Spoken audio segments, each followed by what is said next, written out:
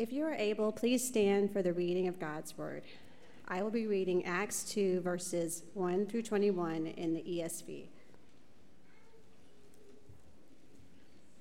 When the day of Pentecost arrived, they were all together in one place, and suddenly there came from heaven a sound like a mighty rushing wind, and it filled the entire house where they were sitting. And divided tongues as of fire appeared to them and rested on each one of them.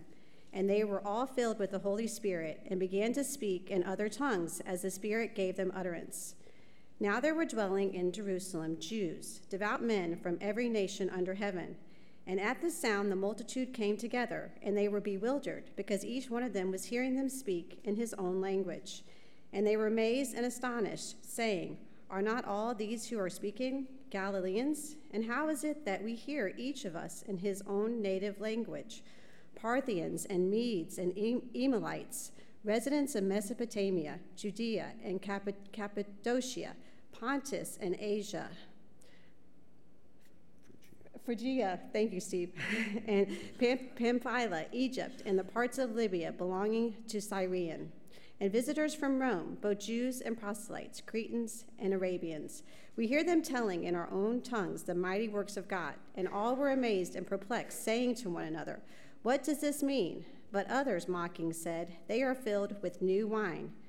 But Peter, standing with the 11, lifted up his voice and addressed them, 'Men of Judea, all who dwell in Jerusalem, let this be known to you, and give ear to my words. For these people are not drunk, as you suppose, since it's only the third hour of the day. But this is what was uttered through the prophet Joel. And in the last days it shall be, God declares, that I will pour out my Spirit on all flesh, and your sons and your daughters shall prophesy, and your young men shall see visions, and your old men shall dream dreams, even on my male servants and female servants. In those days I will pour out my Spirit, and they shall prophesy, and I will show wonders in the heavens above, the signs on the earth below, blood and fire and vapor of smoke. The sun shall be turned to darkness and the moon to blood before the day of the Lord comes, the great and magnificent day. And it shall come to pass that everyone who calls upon the name of the Lord shall be saved." You can be seated.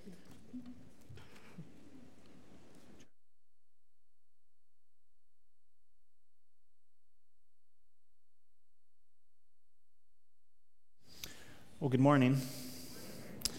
My name is Caleb. I'm the pastor of student ministries here, and it is a great privilege to open God's word with you this morning. Before we dive in, though, would you pray with me real quick? Father, we come before you this morning, and we confess that when you speak, things happen.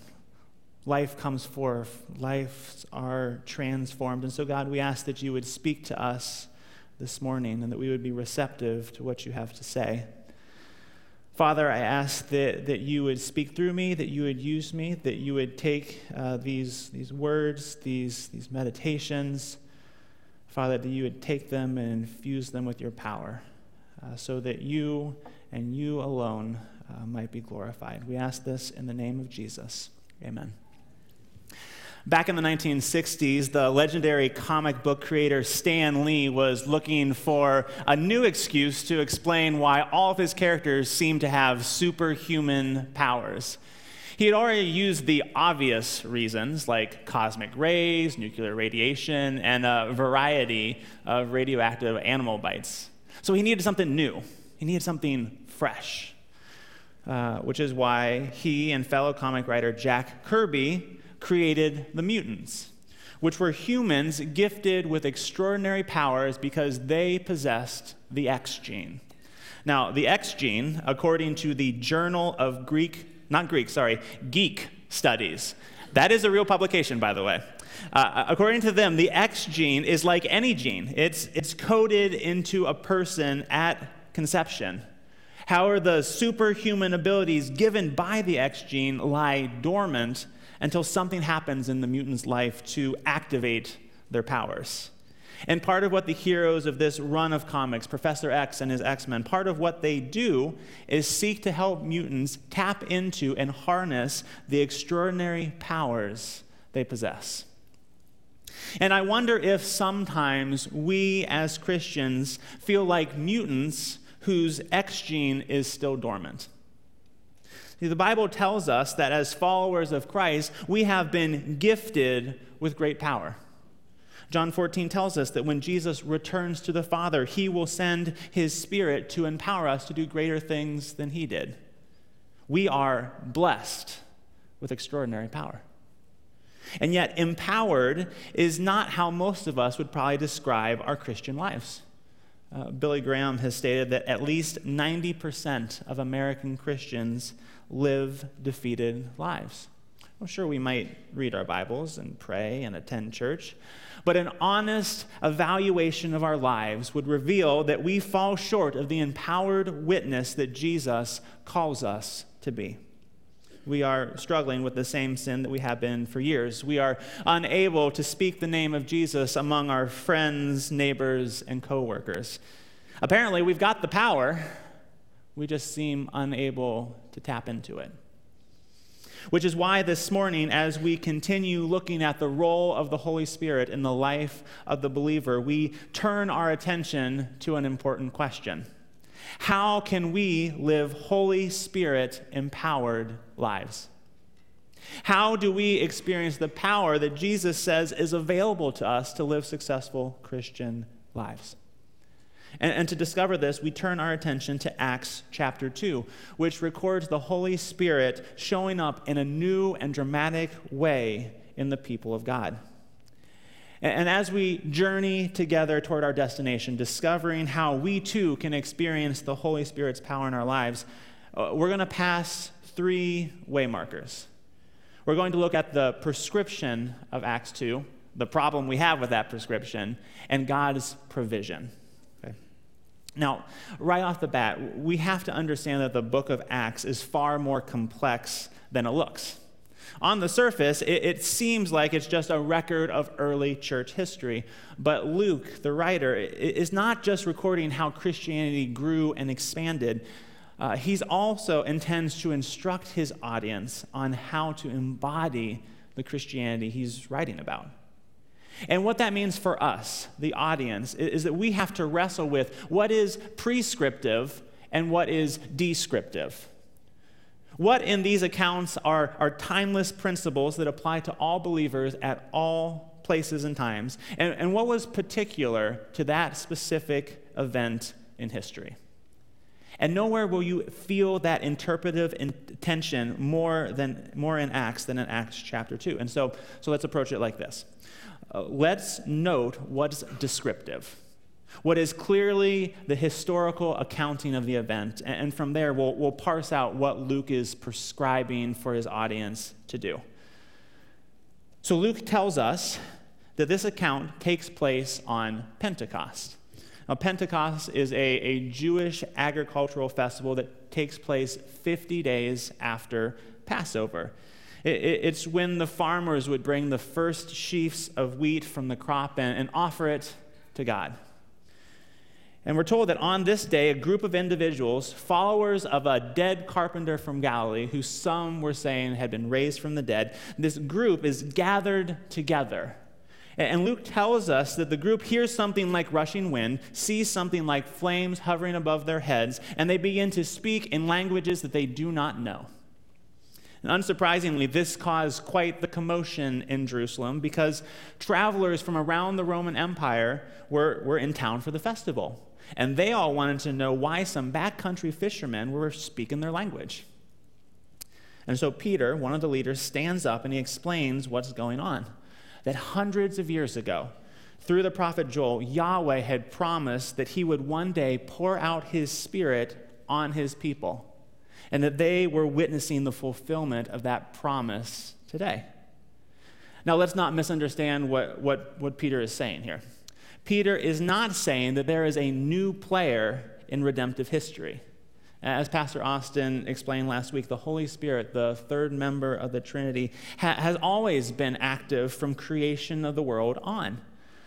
But to receive power from the Holy Spirit was a rare thing in the Old Testament. It was typically reserved for prophets and for kings. But what we have here in Acts 2 is a transition from the selective outpouring of the Holy Spirit under the Old Covenant and the unrestricted outpouring on the people of God under the new covenant. That's what Luke is describing here. He's describing the outpouring of God's Spirit on all flesh. But what does he intend for his audience to do with what he's describing? What's the transferable principle from this event? And we see that in verse 4, where the Holy Spirit fills the believers for ministry.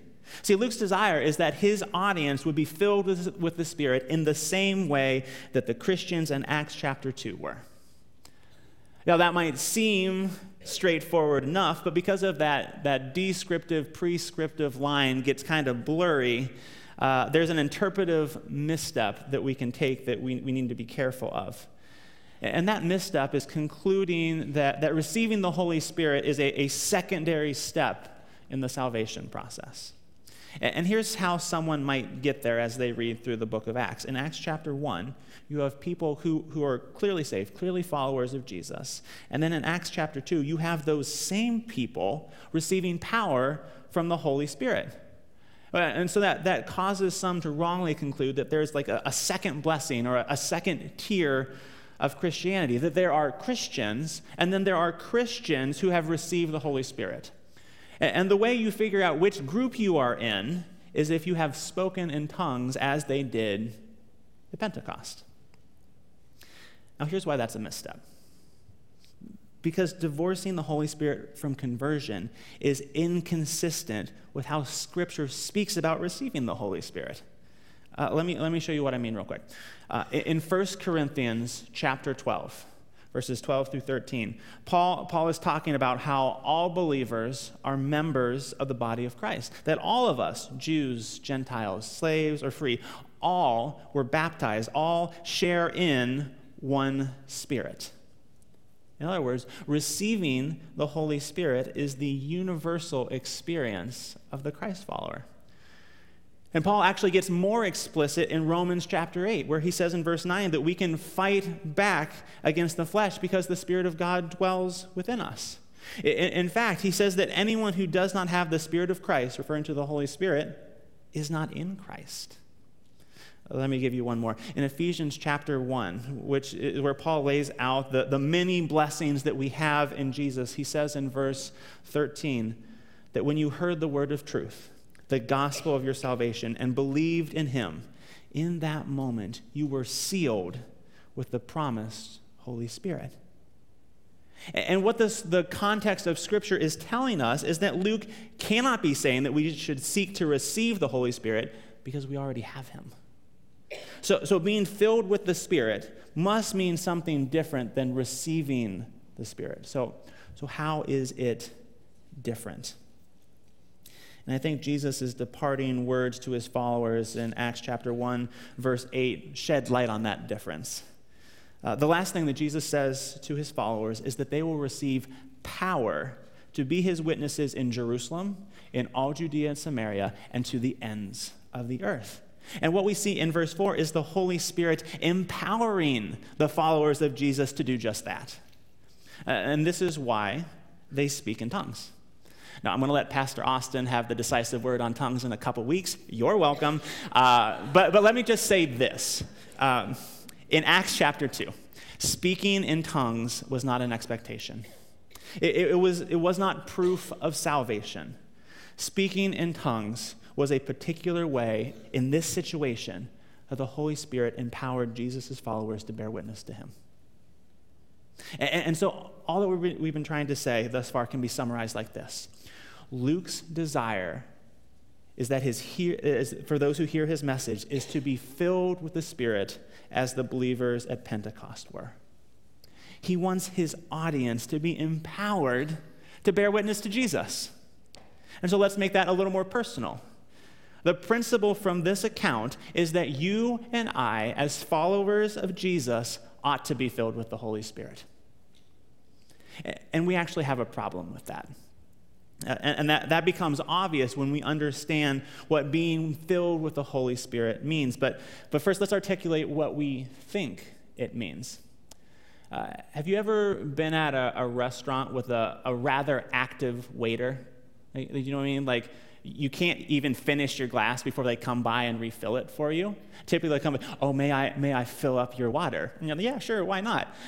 It doesn't matter that you already had some water in there. They're going to keep you filled up. You had water, now you have more of it. And we take an experience like that and we think, okay, so I already have the Holy Spirit in my glass, in my life, since I've accepted Jesus as my Savior and King. Therefore, to be filled with the Spirit must mean that I just get more of the Spirit, that I get more of Him in my glass. And in this framework, the Holy Spirit becomes something that gets injected into our lives for special occasions or for times of great need. Like sometimes we treat being filled with the Spirit like drinking coffee or an energy drink. Now, I'm told that all of you coffee drinkers don't need coffee. But from my experience, if you want to boost your performance or if you want to work or study at peak levels, you all are reaching for that cup. Because you need to inject some caffeine in your life to get it done. Likewise, we can see some looming conflict or maybe a ministry opportunity, and we think to ourselves, if I really want to knock it out of the park, I need to be filled with the Spirit. I need to get topped up. I need that boost in my performance. Other times, we treat being filled with the Spirit kind of like taking ibuprofen. And I would like to take this moment in the sermon to just give a shout out to all the youth of Providence who help me stay fit and active. It's because of you that I am able to eat as poorly as I do. So thank you. But I'll be honest, there are times that I go home from youth group and I'm feeling my age a little bit. I'm sore. And so what do? Take ibuprofen. Why? Well, because it will interrupt the discomfort I'm feeling. See, sometimes we experience discomfort in our lives, don't we? Our quiet times are a bit stale. We've fallen back into a sin that we thought we had graduated from. Or it's just a bit stressful in the office or at home. And to get over that discomfort, we think we just need an injection of the Spirit. Just need a little extra comfort and peace to cope with the pain. See, we think that being filled with the Spirit means receiving a little extra of Him whenever we need it, whenever it serves our purposes, whenever it helps us or advances our agenda. In our minds, being filled with the Spirit is not unlike having a genie in a bottle with unlimited wishes. He's just ready to help and serve whenever we ask. But being filled with the Spirit does not mean that you gain more of Him to use as you please. It means that you give more of yourself to Him. Let me say that again.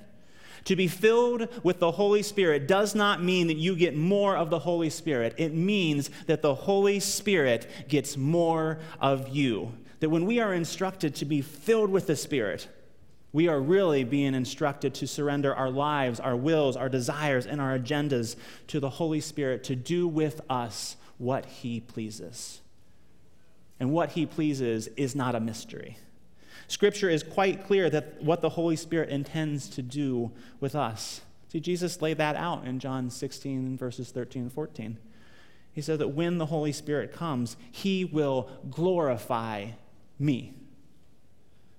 Yes, the Holy Spirit comforts, matures, and intercedes for the believer, but His primary objective is to magnify Jesus and bear witness to Him. And when we're instructed to be filled with the Spirit, we're being called to surrender ourselves to the Holy Spirit to accomplish that end. And if we're honest, that really doesn't sound that great to us. See, the reality is Jesus is far more eager to fill us with the Holy Spirit than you and I are to be filled with the Holy Spirit. Why is that? Why the hesitation? Why do you and I struggle to surrender ourselves to the Holy Spirit? And there are several reasons we could list, but let me just mention 3 of them quickly. One reason we hesitate to be filled with the Spirit, to surrender ourselves to Him, is pride. After all, we're Americans. We are self-made people. We've pulled ourselves up by our bootstraps. Any growth or accomplishment that we've experienced in our lives is built upon our discipline and our effort. And I think we could be particularly susceptible to this because of our context. There are a lot of smart, successful people that make up the membership of Providence Church. And it can be very easy for us, much like King Nebuchadnezzar in Daniel chapter 4, to survey our lives and think to ourselves, is not all of this what I have built by my mighty power? In other words, one of our problems with being filled with the Spirit is that we don't think we really need him. We seem to be doing just fine on our own. Another reason we don't surrender ourselves to the Holy Spirit is fear. And I think the cliche example of this is what happens at every Bible college during Missions Week. You have a bunch of college students worrying that if they surrender their lives to Jesus, he's going to make them be missionaries in Africa. Now, statistically speaking, few, if any of you, will be called to be a missionary in Africa. But what other unpleasant things might God call you to do if you surrender to him? Perhaps he might call you to be single. He might call you to serve in the children's ministry. He might rewrite your values in such a way that it affects your checkbook and your workplace trajectory.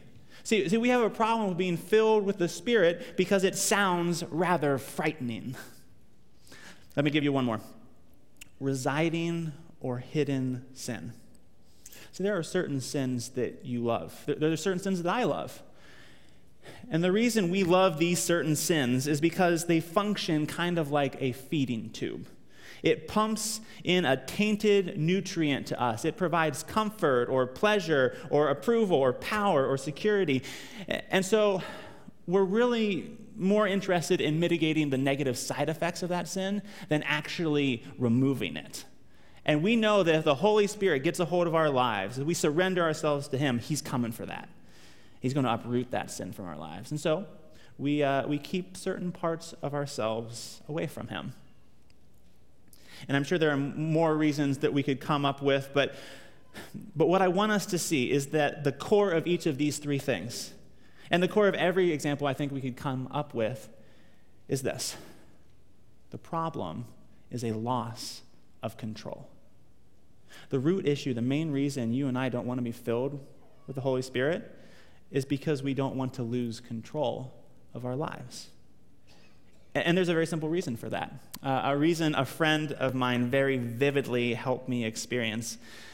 Me and a friend who was about 20 at the time, we were picking up Chipotle for lunch, and we were going back to my house. Now, the drive from the Chipotle in Avon to my house in Avon Lake is about 10 minutes. No big deal, right? Wrong. This was, and I kid you not, one of the most terrifying drives of my life. He took the corners fast. He would brake at the last second. His music was blaring, and for some reason, he was insistent on trying to make eye contact with me as he's driving. And so I'm over here in the passenger seat. I have braced myself. I'm pumping some imaginary brake, and I'm just praying that I get home to my kids and my wife. I did. And I'm exaggerating just the tiniest little bit to try and make a point. Why was a drive that I have made hundreds of times so terrifying? Well, it wasn't just because I wasn't in control. I had made that drive with other people and been fine. The reason is because I wasn't in control, and I wasn't sure he was as concerned for my well-being as I was. See, that's the real reason that we like to remain in control, because we trust ourselves. We are utterly convinced that we want what's best for us. And we aren't sure that other people, including the Holy Spirit, actually want what's best for us. See, we don't want Jesus to take the wheel. We want him to sit in the back, to give some navigational suggestions and maybe throw out a song choice or two. But that's not how God operates. So there are places like Romans 12:1 that command us to offer ourselves completely to God as a living sacrifice. See, if you are a follower of Jesus, surrendering to the Holy Spirit, being filled with the Holy Spirit is not optional for you. It is commanded. And so we have a real problem before us. The prescription is to be filled with the Holy Spirit, and the problem is that we have absolutely no desire to do so. which means that God has to make provision for us to be filled with the Spirit. And I don't want to undersell how big of an issue this is. See, our desire for control is not a new problem, nor is it a surface issue. Our desire for control goes to the very core of our being from basically the beginning. When God created Adam and Eve, he gave them a command, yes, but that command was also an invitation. He was inviting them to entrust themselves to God and his goodness, to surrender control to the one who created them and provides for them. But of course, they were not willing. Desiring to be in control of their lives, they took of the fruit and they rebelled. And all mankind, including you and me, we have carried on that legacy of rebellion, of grasping for control of our lives.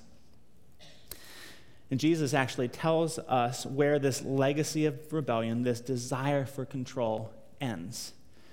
In Matthew 21, starting in verse 33, he tells a story of an individual who leases out some property to these tenants. And when it's time to pay what the owner is due, he sends his servants to collect. But the tenants, they kill the servants. And so the owner sends more servants, and they kill the servants. And this repeats and repeats until finally he decides, well, I will send my son, for surely they will respect him. But what do the tenants do? Well, they see the son, and they think, that's the owner's son. If the son was out of the picture, then we'll have control of the property. And so they kill the son. And Jesus, in verse 40, asks the crowd, what will the owner do? What will the owner do when he hears what the tenants have done? He will put those wretches to a miserable death. He will pour out all of his just fury on these rebels. Friends, don't you see that Jesus was telling our story? That again and again the Father invites us to relinquish control, to trust his goodness towards us. And again, we are unwilling until finally he sends his Son. And Peter, in his Pentecost address in verse 42, tells us how that went. That Jesus of Nazareth, a man who demonstrating nothing but kindness and goodness, who was God among us, you killed him. That in an attempt to hold on to our control, we killed him.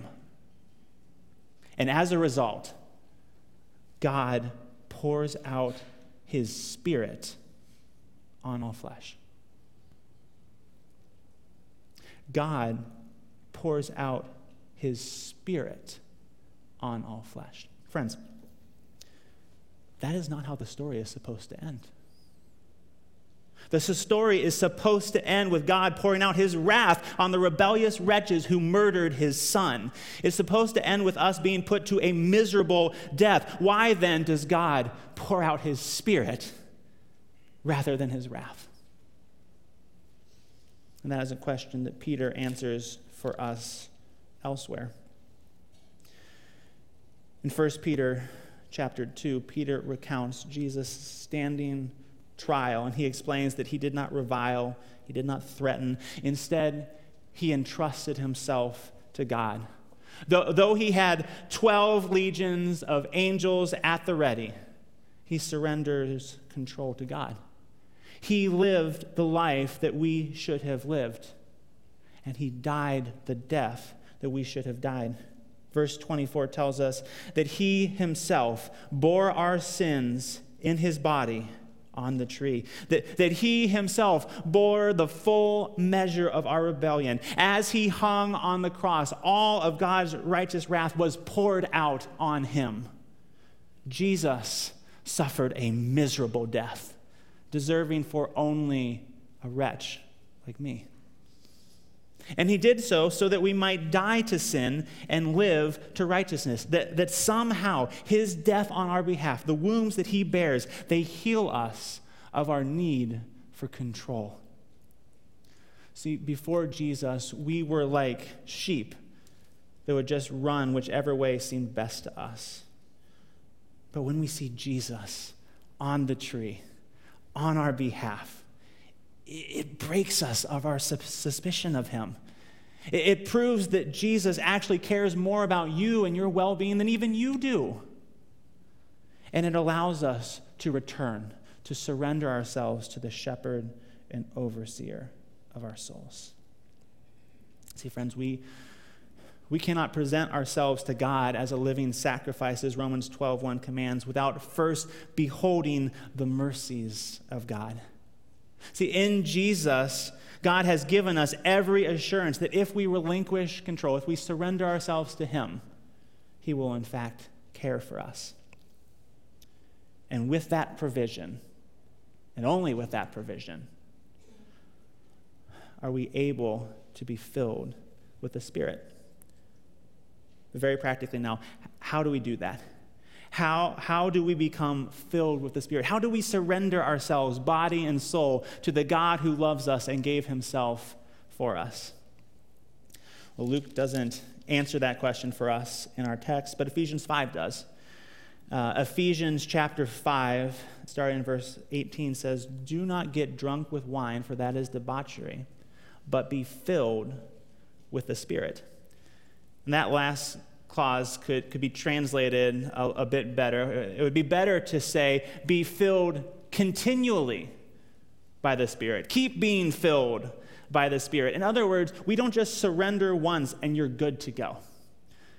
Surrendering is a day-to-day, sometimes moment-by-moment endeavor. And so how do we surrender ourselves to the Spirit? How are we filled with the Spirit? Well, we ask and keep asking him to be in control. We ask and keep asking that he would use us to advance the kingdom and witness of Jesus. We ask and keep asking that not my will be done, but yours. And this is a request that I am 100% confident that God will grant. Well, Caleb, you might be thinking that seems rather simple. How do we know if we truly surrender ourselves? How do we know if we're filled with the Spirit? Well, we typically stop at verse 18. But did you know in the Greek, verses 18 through 21 is one long run-on sentence? In other words, it all goes together. Verse 18 is the command, 19 through 21, the proof that the command has taken root in the individual's life. So let me highlight 3 indicators of a Spirit-filled life quickly, and then you can unpack that in your small groups.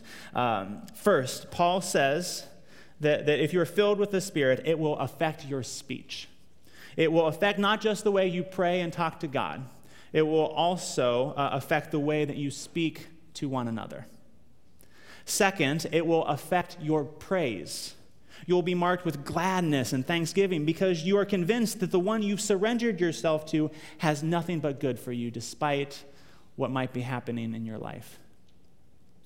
And finally, it will affect your relationships with others. Not just the way you speak to one another, but your service and care for others because you have experienced his service and care for you.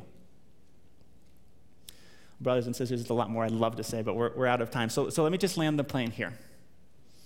If you've accepted Jesus as your Savior and King, you have received power to be his witness in Avon, in Lorain County, the west side of Cleveland, to the ends of the world for that matter.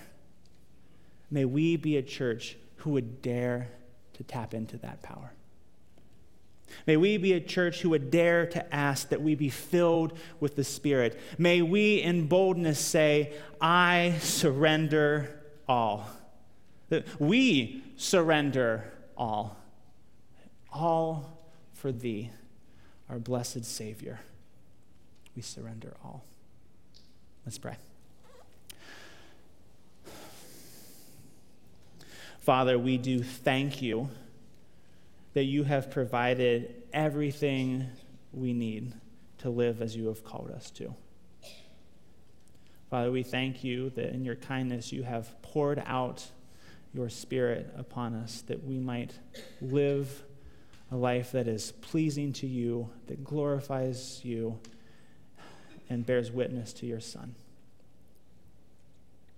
Father, I confess that we are hesitant to surrender ourselves to you and to that power. Father, would you forgive us of our mistrust of you?